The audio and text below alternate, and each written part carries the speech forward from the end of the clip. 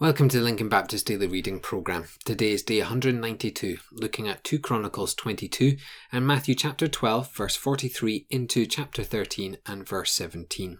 First, we're heading into 2 Chronicles, and it may seem like chapter 22 is another list of battles and another list of corrupt kings. However, there is something different in this narrative. Athaliah becomes queen and rules over the kingdom of Judah.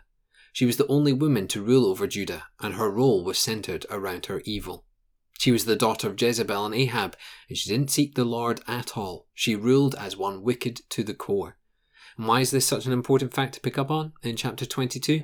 It reminds us that the Bible is not only scripture, meaning the word of God, but it is also a history book. The information contained within it helps us to establish what was happening at the time, and in this case, the evil rule over Judah.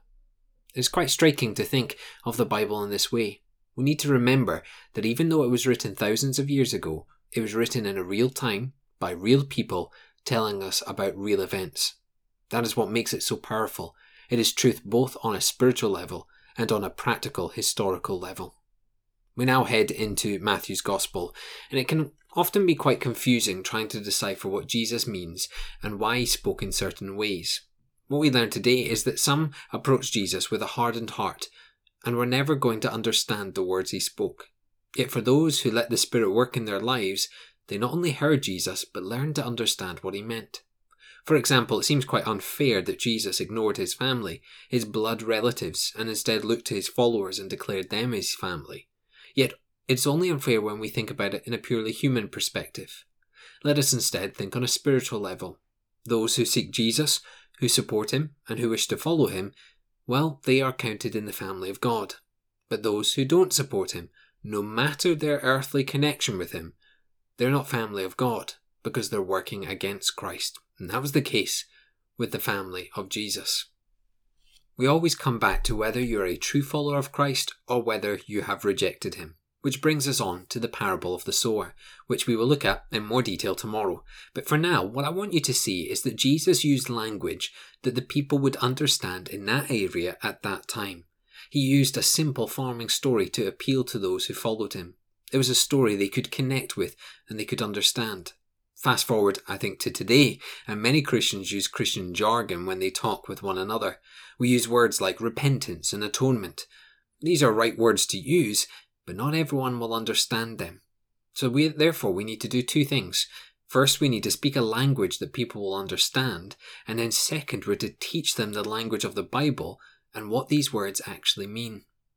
Consider today what language or discussion topics you focus on in public settings. Would a non-Christian know what you mean? In fact, do you even know what you mean? There is no point in sounding smart and using cool words if you cannot explain the simplicity of the gospel. For the gospel message is simple so that a child would understand, yet complex so that the magnitude of the Lord is displayed.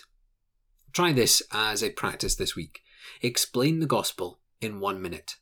Try not use any jargon, but instead see if you can explain the beauty of being saved from our wrongdoing in such a way that the average Joe on the street would understand. And in practicing, we learn a vital lesson in how to share the good news of Jesus with those who have yet to hear. So let's pray as we finish out today. Father, we do indeed thank you and praise you that your word is both faithful spiritually, but also faithful as a historical, accurate book. And Father, we thank you and praise you that we can look at each word, each chapter, each book, and know that it is truth. Father, we pray that as we seek to follow you today, that we would not be filled with spiritual Christian jargon, but instead we would know the simplicity of the gospel and have the ability to share that with others. Father, let us not get overly complex thinking it makes us sound like great spiritual people, but instead let us simply seek faithfulness in Christ so that we can serve you each day of our lives. We pray this in your name. Amen.